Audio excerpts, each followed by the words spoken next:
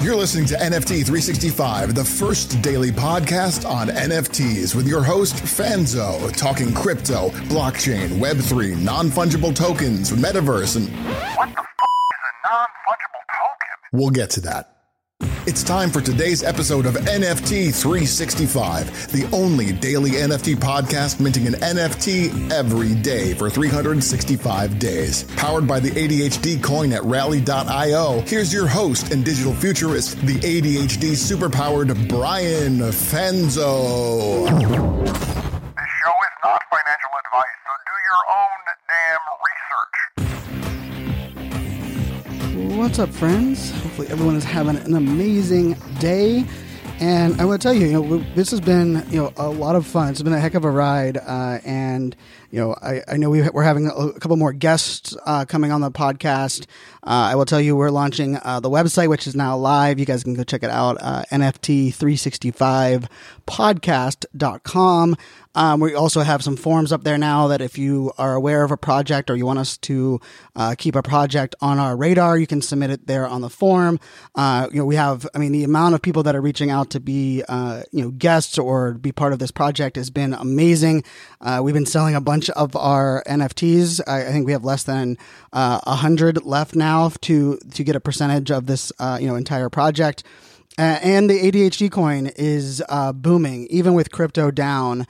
It's very easy to kind of be, kind of down and out. But I will say, the thing that we focus on is, the only variable we can control when it comes to the coin. And I will tell you, our coin, if you look at what our ratio is between Rally and our ADHD coin, it is a hockey stick up, and it's pretty wild to think that on November. So let's just throw this out there. So exactly 2 months ago, right? So that as we're recording this, so in November 8th, 9th timeframe, we were 7 Rally to 1 ADHD, and today we are 29.9 Rally to 1 ADHD. So as crypto, ETH, and Rally, the coin, bounce back through this kind of crypto roller coaster, we are destined to, really shoot up. And I just want to say a big thank you and a shout out to everyone. Along with the website, we also are going to have blog posts now. We're going kind of in reverse order to support the podcast. So there'll be some more kind of details from each of these episodes that we've done leading up to now. We also will have a lot more information around any projects that I'm mentioning here on the podcast. I will say, the first place that we're dropping, any alpha or information ahead of time is over there on our Discord. But then, I've made a couple times I've said something on the podcast first and didn't put it in the Discord. And you guys are amazing. We're pumping some projects. It's pretty wild. The 3 or 4 projects that we've given shout outs to in the last week, their floor is doubled, which is, it's just a wild ride. It's a lot of fun, and it's all because of everyone on the listeners, right? It's not anything that I'm individually doing here. And so with that said, I wanted to shout out a couple projects that are that I think just kind of keep in mind. And I'll tell you, there's currently a trend in this NFT space that a lot of the mint prices are really high, and I'm not really excited about that. It feels like they're either doing like free mints for the first 1,000 of them, or they're charging like 0.2 ETH or 0.4 ETH, which is so interesting because, for most of last year, I would say the average was more between 0.08 and 0.05 was probably where the average was for the mint prices. So I have been being a little more conscious of that and watching some projects that are coming in at a lower mint price. And so I'm going to this was a lower mint price, but it also just means that the floor kind of starts out at a lower price point, which is nice because you can still get in on the kind of the secondary market. And so there's 3 projects I just want to give a shout out to. I currently, in my personal bag, I own at least 2 of these projects. In our Mint 365, we own a couple of them as well.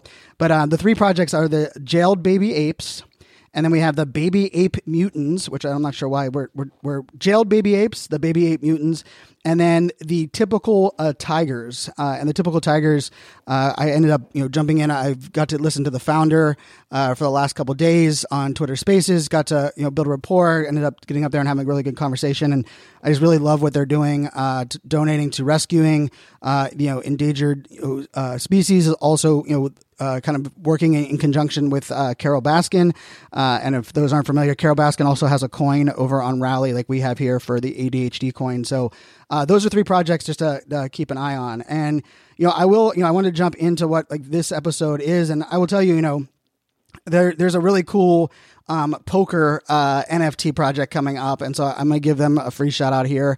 I'm not currently on the whitelist or anything yet. I'm hoping to get involved a little bit more with them. I will say if you own a Crypto Dad, I do believe they're taking care of you in the Discord. They're getting you a kind of an upgraded role, but it's called Crypto Hold'em. And I know one of the founders is actually someone that I played poker with for a while when I was playing semi-professional, and I did 7 years the World Series of Poker and traveled around the world, sponsored and playing poker. Maria Ho is one of the founders, which I think is really cool, and I've seen them in a lot of Twitter Spaces. So give them a check out. It's called Crypto Hold'em. But I wanted to just I've had a lot of people reach out and be like, Brian, like, hey, you found like your perfect niche, or Brian, like this is the space like you were meant to be. And there's an episode earlier on in the podcast where I talk about the skill set that is needed or required to be, to really find success in this Web3 environment. But I also wanted to kind of throw out there, this is it can be, you have to have, an understanding of, the money at play, the mental health impacts of this. And you also have to understand some of the nuances that exist in kind of the early adoption phase. And I will say, as a poker player, and, I am not a math guy as a poker guy. I was not one that was, really just, that like, I really, to be honest, I'm not a very good online poker player. I became better over the years because I was sponsored by an online poker company. But my strength was always in-person events, especially tournaments, long tournament, 18-hour day tournaments. I have multiple 6-figure cashes and wins in very long tournaments, and which, I have ADHD, so it might sound a little bit interesting, but, a little side note on ADHD. ADHD does not mean we have no focus. It means we have a tough time regulating focus. And for me, the dopamine hit and the, what happens at a poker table is actually like the second most Zen place for me in the world. The first most Zen place in the world for me is on the stage as a speaker, doing what I do as my full-time job. And it doesn't matter if it's a stage in front of 50 people or a stage in front of, the arena that I spoke at in Chicago this fall. And, part of it is that, my skill set, like I said, is not the math. It's not like this, like, I became like this, poker genius. It was really the understanding nonverbal cues, which, we did a podcast episode on, understanding the human condition, right? Like my ability to read people, to build relationships, to understand trends, and really just be hyper-focused on everything that is going on and really test things out, like play into different methodologies. And so the first thing I wanted to share from a poker mindset, right? So like, what can we think of, if you're thinking like a poker player, one of the things that you have to think about is that you don't really understand how you play with the percentages until you actually start playing with the percentages. Like what I mean by that is if you recognize that, someone moves you all in and you're getting the right, money on the odds where you calling their, 10 times, the payout will be actually, much more than the actual, than the risk will be. And I know for a lot of people that can be, there's some, because it doesn't mean that, every 10 times it's going to be that way. But, if you're playing into the odds and the math. And so I will say, like, if you are, if you're building out a strategy with NFTs, as a collector, as an investor, even just someone that's kind of just getting into the space, one of the things you want to think about is, even if you're not going to buy the NFT, like write down the number, maybe favorite the NFT in OpenSea, write down like what is the floor price, what is the current price for sale that NFT is, and then ask yourself like what you would be doing on it, right? You'd be like, man, if I had that NFT, I would hold it for a month and then I would sell it because I think this is going to go up. Well, even if you can't afford to buy it, put it in your spreadsheet and then put a calendar invite that says, the calendar notification for a month from now. And when it pops up, say like, check what that would look like, right? Were you correct? What were the things that you were basing that upon? And so I will say like that to me is one of the reasons I've found, success. And, I haven't, hit a 100x home run right there. I don't have a Bored Ape or a CryptoPunk. And, a couple of the guests that we're going to have here on the podcast, they have like 20 or 30 of those. Because, I will say like I had the ETH. I have a text message from a friend that told me to buy a Bored Ape at $480. And I replied back saying, you got to be kidding me. Why would I buy an ape that has no utility? And I was just kind of understanding the space. And I also didn't buy a VFriend, even though I had the ETH loaded up and I even, executed the initial signing of the contract. And then I pulled back and hit reject, just because at the time I didn't understand enough. And it seemed like such an all-in poker reference there, approach, just using one project rather than spreading it out. But so that's like my first kind of tip or challenge for everyone here is that, you don't know what works until you try it. And if you're doing the same thing that everyone else is doing, it's going to be really hard to stand out, or your chance of like hitting that home run is a lot harder. And I will tell you, a couple of the people that I'm having on the podcast as guests, they have unique strategies. And my goal is not to get you to copy their strategy, because their strategy works for them and what success looks like for them. But their strategy should open your mind to other ways of approaching these things, right? Like for me as a poker player, the amount of times that I made quote unquote unorthodox plays where from the outside they were like, man, Brian is just like a renegade, or he's bullying people, or what the hell is he doing? But they didn't understand that like I was making this over bet at the poker table to get a reaction from the person that I'm playing against, not for that hand. Because that hand, I was okay losing the $50 or $100 or $1,000 that was there, but for the big hand, right? In the future, because I wanted to know how do they react when there is a drastic overbet, right? So the next time when I have the nuts, which in poker terms means you have the very best possible hand, there's nothing that can beat you. I want to be able to use that to my advantage. And so a lot of what I'm doing, I will tell you right now on NFTs, is I'm splashing around and trying to figure out different ways for things to work, right? I'm sometimes buying 3 NFTs. Last night I minted into the Tiger program, and I bought the Tiger NFT collection, and I bought 10. I minted 10. They were 0.03 ETH, and I was like, you know what? I haven't done like a max mint in a couple months. I'm going to try that out, and I'm going to look at it. And then what I ended up doing was I came up with that. I was like, you know what? These seem to be, there's a lot of momentum right now. I'm going to flip them for a little bit of a loss, like a $20 loss on each one. I'm going to flip 5 of them, and then I'm going to take that. I'm going to buy 4 more mints with that money, just to see if I could get another rare one. Right. And so like, these are all ways that you can kind of splash around and try things out. The next thing when I think about poker, there's a different approach if you're playing cash games or if you're playing tournament. And you don't have to be a poker expert to understand this, but in a cash game, you can have a bankroll, right? Someone can sit at the table and they might have $1 million. And so when they go all in for, like, let's say it's a $5,000 buy-in, or 5,000 max, if they go all in for $5,000, to them, they like, you know what? If I lose it, I lose it. I got $1 million in my pocket. There also could be people at that table at that same moment that $5,000 is the only shell that they have for that, for that current day. And that $5,000 all in, they're going to be very hesitant to do that. And when they do it, they know that if they lose, they're out. They can't add any more money back in. And so like understanding the nuances of a cash game can really be, it changes the way that you approach different things. Now in a tournament, the beauty of a tournament, and the reason I think that I always leaned in as a tournament player was that everyone had the same risk, right? And I don't like rebuy in tournaments, but I always liked the fact that, no matter how much money you had, we all started with the same amount of chips. And that if you got knocked out, if you went all in and were wrong, your tournament life was over, just like all of ours was, right? So then I was able to have this like controlled baseline of understanding, like, okay, now I know that, hey, it doesn't matter, those kind of things are factored in. Now I will say you can use both of them to your advantage, right? I became really good at cash games by actually getting to know the people that were playing cash at the shout out to the Talking Stick Resort in Scottsdale, Arizona, where I played full time for a good while. I would just understand how many shells is what we referred to, right? How many times were they bringing back, buying back in the cash game? And if someone I knew walked in and said, hey, I always have 10 buy-ins behind me, like that, I'm going to approach them differently than someone that says, hey, I always bring one extra buy-in, and if I lose both of those, I just leave for the day. And so you have to think about that in NFTs as well. And what I mean by that is you have to look at it like from the risk of the founder and those that are launching these projects as well.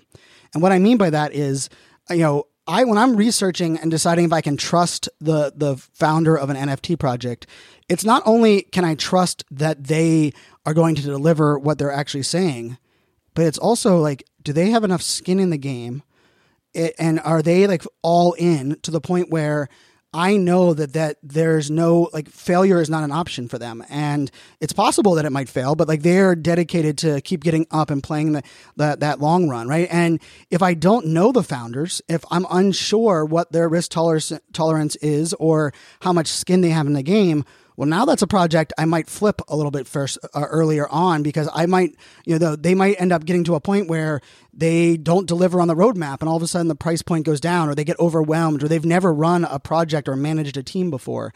And so these are all things you want to factor in. And most people like look at it and say, oh, I checked them out. They used to work for this company, or I checked them out. They seem like a decent person. I look at it a much different approach, right? I want to know all these nuances, right? Like, how many NFT projects have they promoted? I even want to go find their wallet on OpenSea and say, like, how invested are they into this NFT community and NFT space? I will tell you, I'm not going to say names, but there's someone in the marketing industry that is diving into NFTs right now. And I have zero trust in them with their project, because they're already pulling in a couple $1 million in 3 different other passive revenue streams. And this so feels like just a checkbox for them. And I listened to them recently on Clubhouse as well as a Twitter Space. And I was like, you know what? It gives me that feeling like if it fails, they'll be like, well, hey guys, I tried it. See, Web3 isn't great. If it goes well, they'll be like, you know what, this is, just another passive income stream for me. And so I think these are things that you just have to think about, factoring into your decisions, understanding some of these nuances. The other part of this as a poker player is you also have to know like what you're playing with and what your risk is, right? And like when you go to sit at that table, and let's just use this as an example, if the max buy-in is $300 and you came to the casino with $500, you can buy in for the max, and then your next shell, you could buy in for 100, and you could buy in for 100 again. Or maybe you want to buy in for 200 the first time, 200 the second time, and 100 the third time. And the reason I'm using those examples is that you also have to think about it in that manner of the idea of saying, if I have, a certain amount of ETH, right? Like let's say I have, 0.2 ETH. Is it better off for me to mint four projects at 0.03 ETH, or find like 2 projects that I can go all in on, be active in their Discord, and really, kind of hone in on these 2 projects? And it's up to you. I can't answer that question for you. Nobody can really answer that question for you. It's why we say do your own damn research, because you have to look at it and ask yourself, like, where is that like going to fit in with you? And then the last part of it that I love about poker is that there's no one way to be great at poker, right? There's no one method. If you look at some of the greatest poker players of all time, from Phil Ivey to Doyle Brunson, and to even some of the greats that right now are doing some amazing things over at the World Series of Poker. I will tell you that, some people are great with like intimidation. Some people are great at trusting their instincts. One of my favorite players, Daniel Negreanu, right? Like his ability to have like these spidey senses and lean into it, right? Like a lot of people have spidey senses. A lot of people can Monday morning quarterback. Like, I knew that project was going to take off. But the people that are actually like, hey, I think that project's going to take off, and I'm going to buy in on it, and I'm going to take those actions.